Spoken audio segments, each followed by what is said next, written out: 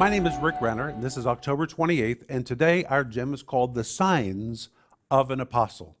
And our scripture is 2 Corinthians 12:12, where the Apostle Paul says, "The signs of an apostle were wrought among you." That word signs is the Greek word semeion, which could be used in a variety of ways in the New Testament, but it always meant to authenticate something. For example, it could describe the authenticating mark put on a document so everyone would know it's bona fide, it's real.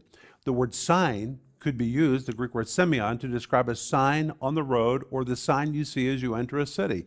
When you saw the sign, it let you know where you were. The sign authenticated, wow, you have finally reached your destination. It told you where you are.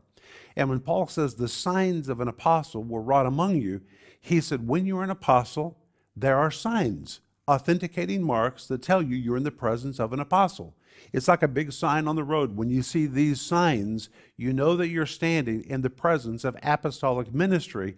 And Paul says the signs of an apostle were wrought among you.